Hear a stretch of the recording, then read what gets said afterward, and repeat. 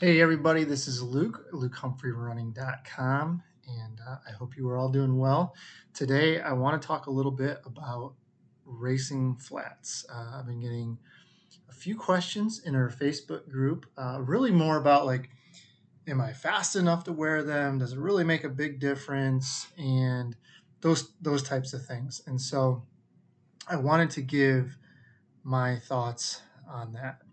And the big thing now for me is that racing flats have just come a long way in the last few years, right? So, when we talk about racing flats, we're pretty much talking about something that's carbon plated now, right? So we're talking about super shoes and things like that. And so when people ask these questions, I immediately thought about something that my wife had said regarding her days as a triathlete. And it was basically the effect that if you want to get faster, buy a better bike, right? And so um, that's where I kind of went with it, because with the super shoes, it's like basically if you want to race faster, the easiest way to do that is basically buy speed with a carbon plated super shoe racing flat. And if you fork over the cash, it's almost like buying a few seconds a mile. I mean, well, the faster you are, I was calculating it out for myself, and it was anywhere from like 6 to 10 seconds a mile. Where if you go down to 3:30 4 hour marathon, you're talking about several seconds a mile, and you multiply that by 26.2 miles, and you're talking minutes off of your personal best without you going into the same race in the same shape.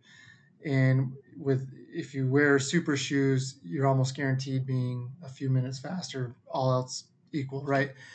And so if you're a person who's trying to qualify for Boston or get into New York or something else, and you need that extra few minutes, then 100% it seems like a racing shoe is the way to go. And we'll talk a little bit about it later, but there's always individual circumstances, but for the most part it seems like, dang, it's like a no-brainer, right? As long as you want to spend a couple $100 on a pair of shoes. But um, it's something that you really do seriously have to look at. But the question though becomes, is it really that simple? And so I think about something that coach and exercise physiologist Pete Fitzinger, I read it somewhere a long, long time ago, probably in the old Running Times magazines, but is basically saying that if a racing flat isn't going to help someone unless they were close to the 3 hour mark in the marathoner. And I don't recall him elaborating too much on that statement, just basically saying that 3 hours is kind of his limit with athletes. If you were close to that 3 hours, getting a racing flat. If not, you're probably better off in a trainer. But like I said, that was a long time ago, and that was well before the super shoe era. So I wonder if that thought has changed at all. At the time, when the time he said that, you basically had training shoes, light trainers, and racing flats. And some companies didn't even really have the light trainers. Like I feel like Asics was really kind of the only one that had the true light trainer, and then Nike got on board with that a little bit.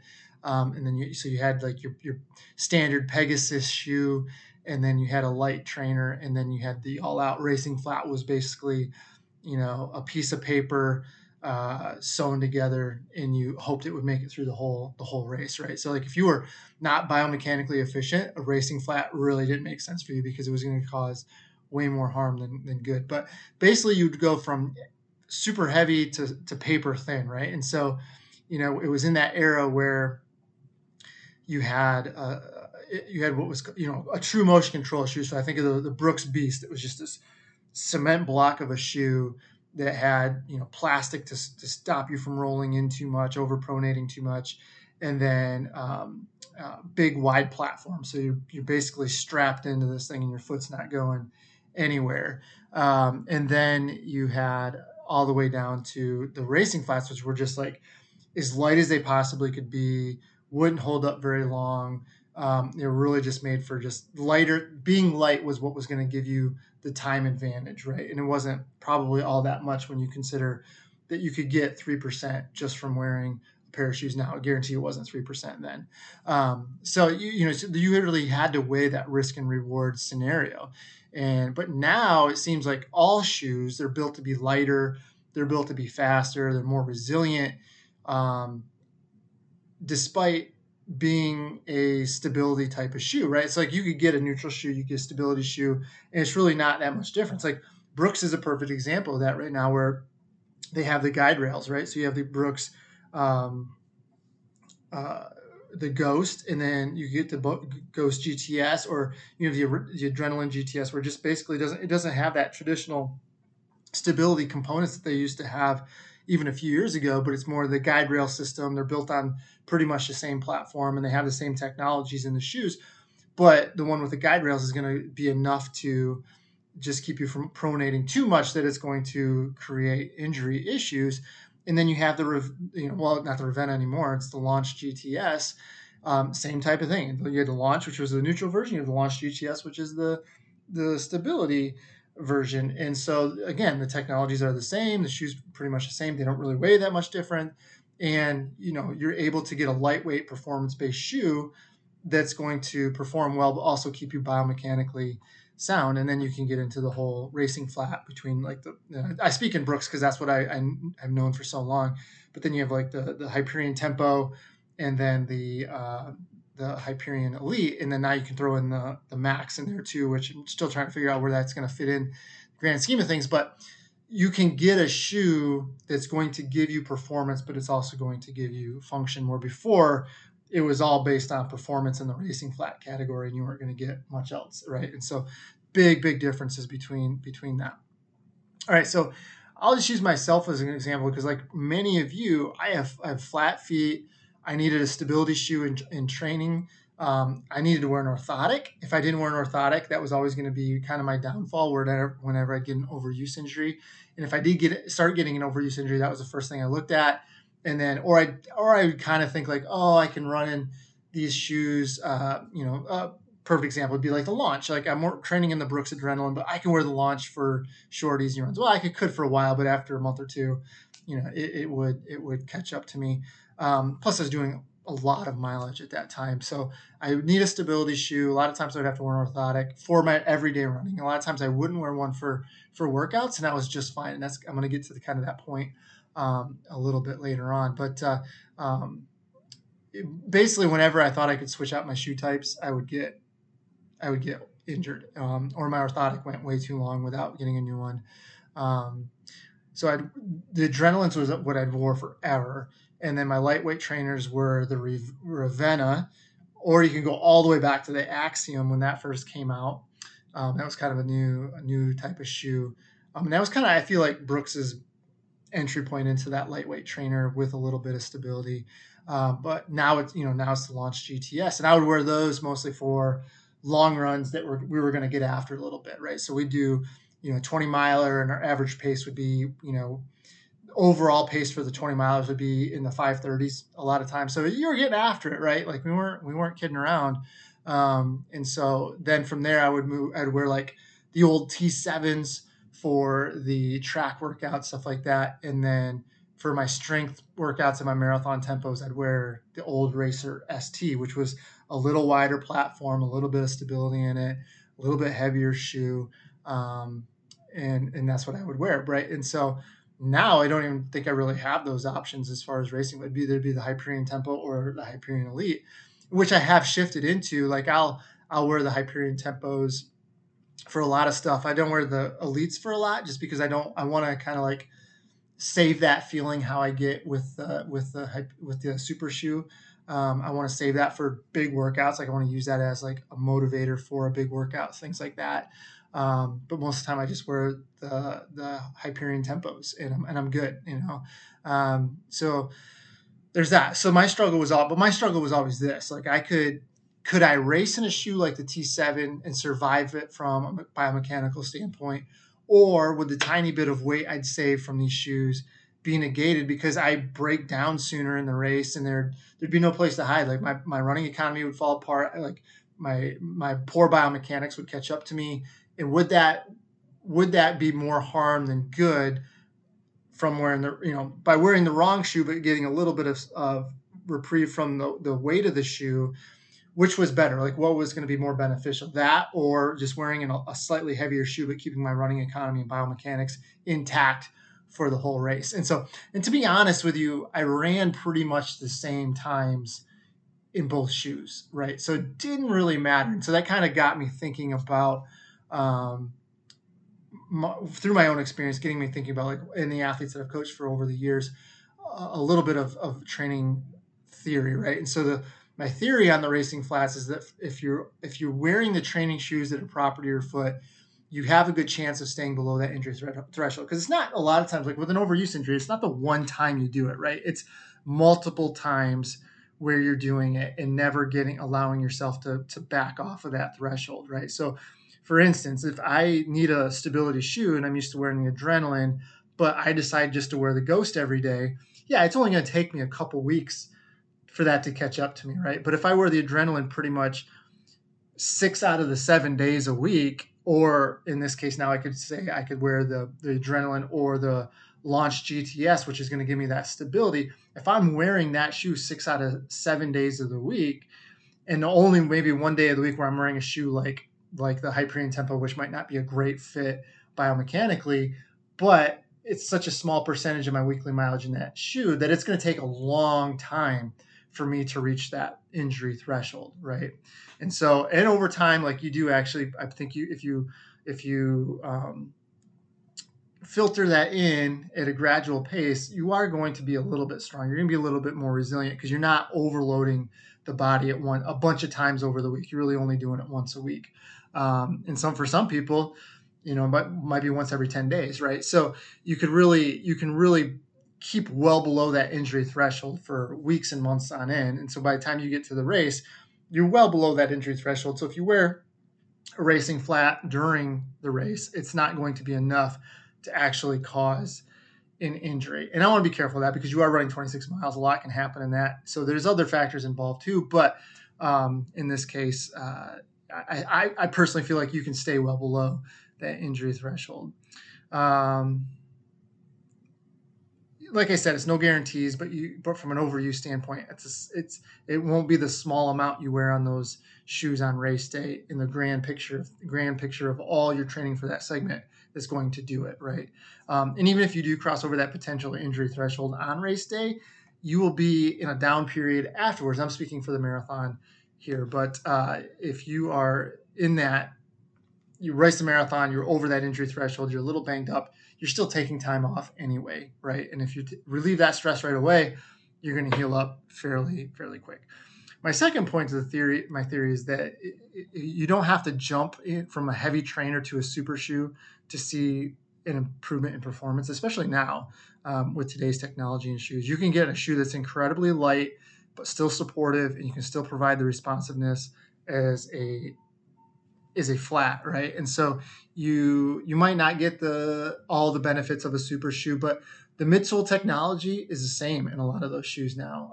The only difference is has a carbon plate versus not a carbon plate, and the carbon plate, from what I understand, isn't necessarily where you're getting all of that benefit anyway. It's only a small percent of that overall benefit of the super shoe. A lot of the technology is in the midsole, and I think the proof you can have from this is the fact that Nike knows, and it's pretty clear that there is a carbon plate in the Vaporflies and Alphaflies and all that, but you don't know what's actually in the midsole, right? And so that's your tell right there. Like that's where the good sauce is, right? The carbon plate's there for it provides a service, but it's not the secret sauce of it, right? And so that's where I would say, and most shoe companies now are putting their technology into most of their midsoles now. Like, it's hard to even find a training shoe that doesn't have some sort of that new midsole technology that's going to actually make your performance a little bit better.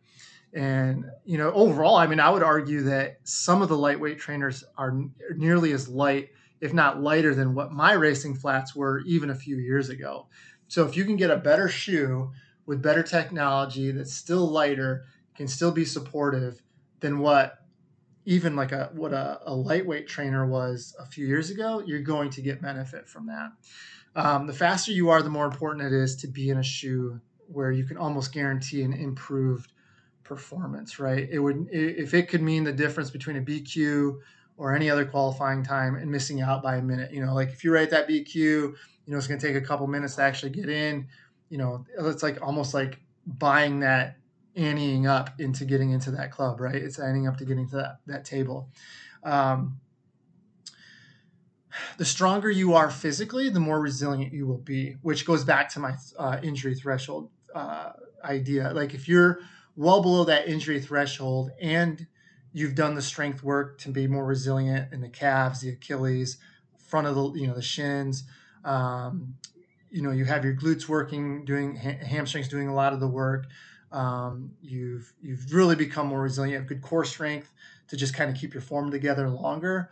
And that's just going to naturally improve your biomechanics a little bit.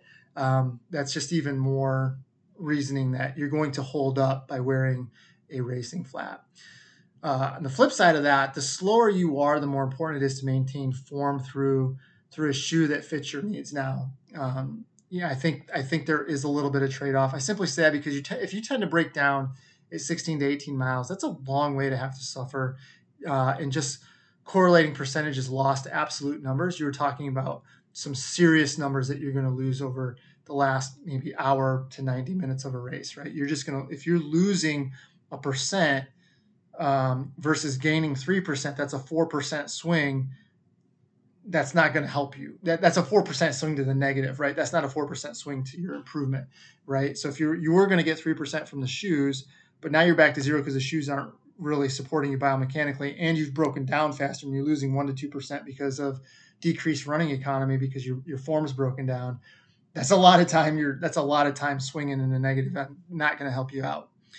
The biggest thing for me, I think, is like, if you've never worn the super shoes, is it worth the risk financially? And I mean, for some people, a few $100s isn't a lot. For me, like, that's a family discussion. Like, do we throw down $250 on a pair of shoes that may or may not work, right? Like that could cause some friction there, right? And then you don't have 100% guarantee that they're going to work. I mean, you look at responders versus non-responders, and there's some studies out there that show no. But for most recreational runners who are heel strikers, they're going to benefit from a shoe like that. So to me, for the average person, you're looking at a pretty high percentage that's going to help. For some, though, and I will admit this, like since they're not used to a stack height that's as big as it is in a super shoe. I mean, they actually had to limit how high you could go on a shoe, right? And it can feel like you're like on a platform a little bit and you're going to roll over. Like I refer to it as like, it'd be like me learning how to walk in high heels or something, right? Like it's going to be ugly. I'm going to be pretty wobbly. And some people complain about that, and that's a very understandable complaint. And so it definitely took me a couple workouts to get used to it. I will say this: I don't like wearing those shoes on the track. It's just super soft midsole, super soft surface that I'm running on. It's just too squishy. I actually feel like it gave me a little bit of a hamstring issue last fall. So I don't think I'll be wearing super shoes on the track. I know some people race in them. I just don't know if I can, right? And that's just more for me wanting to stay healthy. Because the other thing, right? I put myself in a situation where I break down in training and I'm not healthy, then that's not going to help me either, right? But the big thing I'm talking about here is just really the few $100. You got to decide if that's worth it, right? And if it's not, then I would say go back to one of those middle ground issues, right? So if you're used to wearing the adrenalines and you're not just like, man, I don't really want to go to the Hyperion Elite, I'm really not sure on that. Well, we'll go to the Launch GTS or something like that. You're going to get a little bit lighter shoe. You're going to get a more performance-based shoe that's still going to help you out. It's still going to have some of that midsole technology that's going to help you out. And just the weight that you're going to lose on that over the course of a marathon is going to save you some time. Is it going to be 3%? No, but it's going to allow you to race a little bit faster still, and you just feel better, right? You feel lighter. You're gonna race. If you put your head in the right spot, and I think it can help you from a mental standpoint as well. All right, so my general recommendation is that odds are that recreational marathoners will benefit from a super shoe. Even though I've had a small number of people complain that they felt unstable in the super shoes, which we've discussed. If you have a severe pronation issue, then maybe find something in the middle with a little bit of stability. Even going to I'm sorry to use Brooks for my examples here, but that's what I know. the Hyperion Tempo, right? You still have that nice midsole. The stack height isn't as crazy on it, and it's just a more better fitting shoe for some people. Where you kind of feel a little bit more in contact with the ground, and it might be something that would be a better choice for you right away. And then if you have success with that, maybe try splurging on a pair of super shoes down the road. But if you the other thing I would say is if you have a severe pronation issue, like I said, get a shoe that's a little bit of stability, a shoe that's not quite as curved out as what the super shoes would tend to be. You would also want to be aware of heel to toe offset. If you are used to a bigger traditional trainer like an Adrenaline, something like that, it's probably going to be in the 8 to 11 millimeter range offset, where your heel is going to be 8 to 11 millimeters higher than your toe in the back, right? So that's kind of where the zero offset shoes came into play, where it was no difference between your heel and your foot. The pendulum swung back and forth a couple times. We've settled kind of in that 6 to 8 range.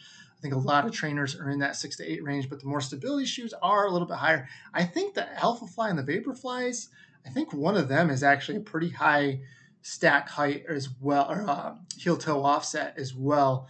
And as far as benefits more heel strikers, right? So if you're landing with your heel first, that's where you're going to be hitting on that. That shoe's going to get you're going to get the most benefit from that shoe.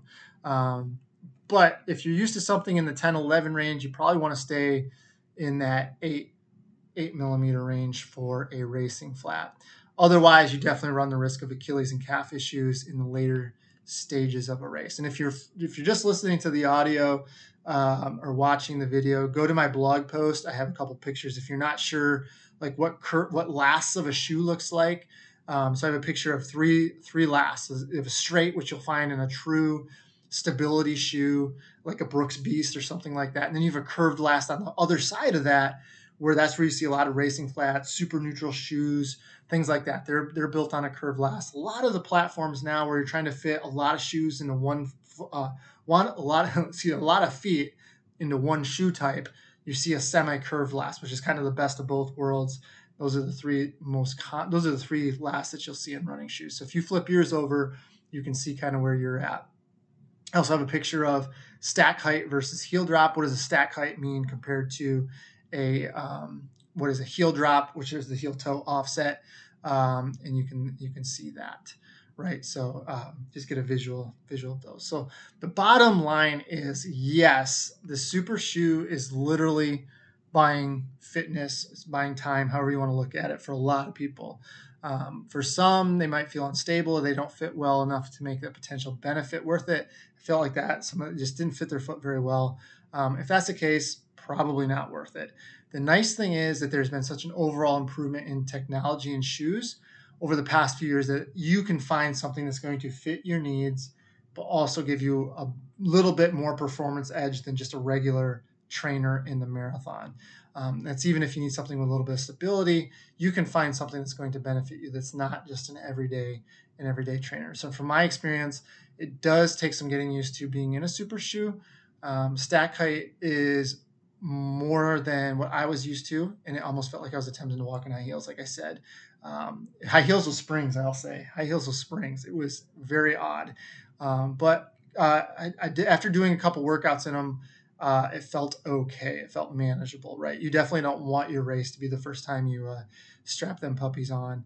And if you want to go that route, just do a small workout on them first. I would say don't do a track workout in them. Just do something on the roads in them, and then do a couple tempos in them, longer tempos, and then make sure you're okay in them. And then from there, if you are, I think you're good to go as far as wearing them in the race. But overall, it does seem like a big percentage of recreational marathoners would benefit from getting a good fitting racing flat that fits their specific needs, right? So that's where I'm at, right? So I think the vast majority, I think you could argue, like, if you're a Clydesdale type runner, or if you're not really chasing a time, you're just going out there for fun, you're just trying to complete the race, whatever the case is, if you're on that side of things, maybe don't go with a super shoe. the risk might not be worth the reward, might not be worth the extra cost. But if you just want to try it, I'm game.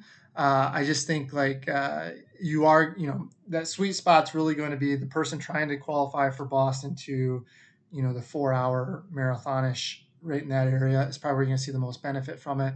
And then you get into like a 4:35 hour marathoner, probably not going to benefit those folks as well.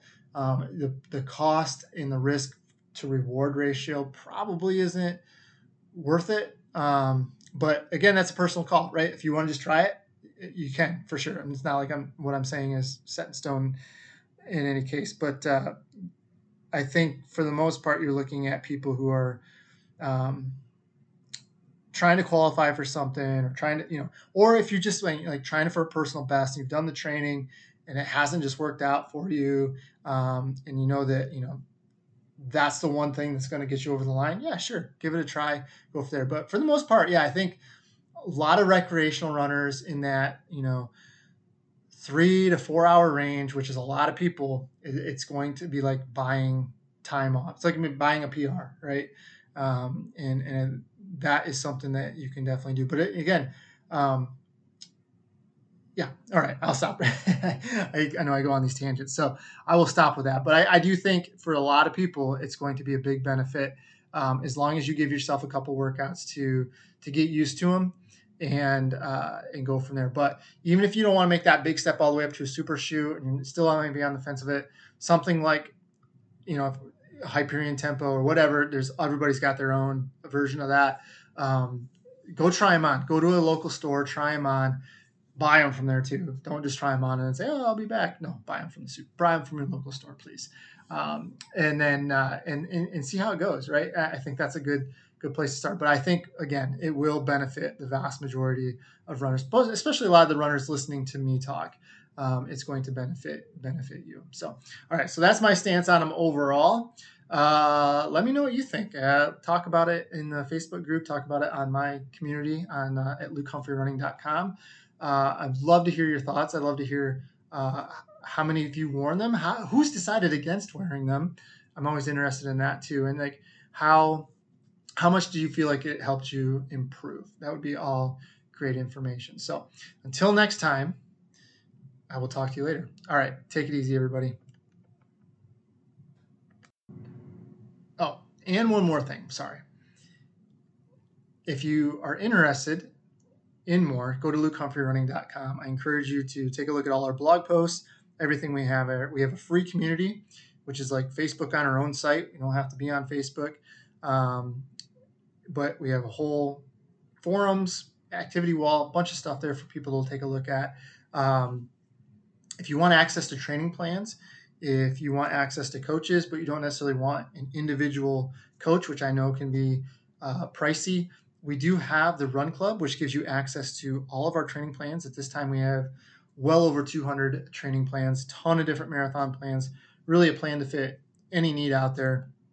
And then access to all our coaches, right? So with Coach Melissa, Coach Mike, myself, Coach Alex, Coach Josh, we have a person in every aspect of the sport. And so it's a great opportunity to be in a group, have access to coaches, and get more out of just buying a training plan and hoping for the best, hoping that you're doing it right. So please check that out. It's lukehumphrey.running.com/membership, and you can see all the memberships we offer: the free community, the Run Club, and the personal coaching. And take a look at that and see if anything there fits your needs. But I encourage you to at least check out the Run Club.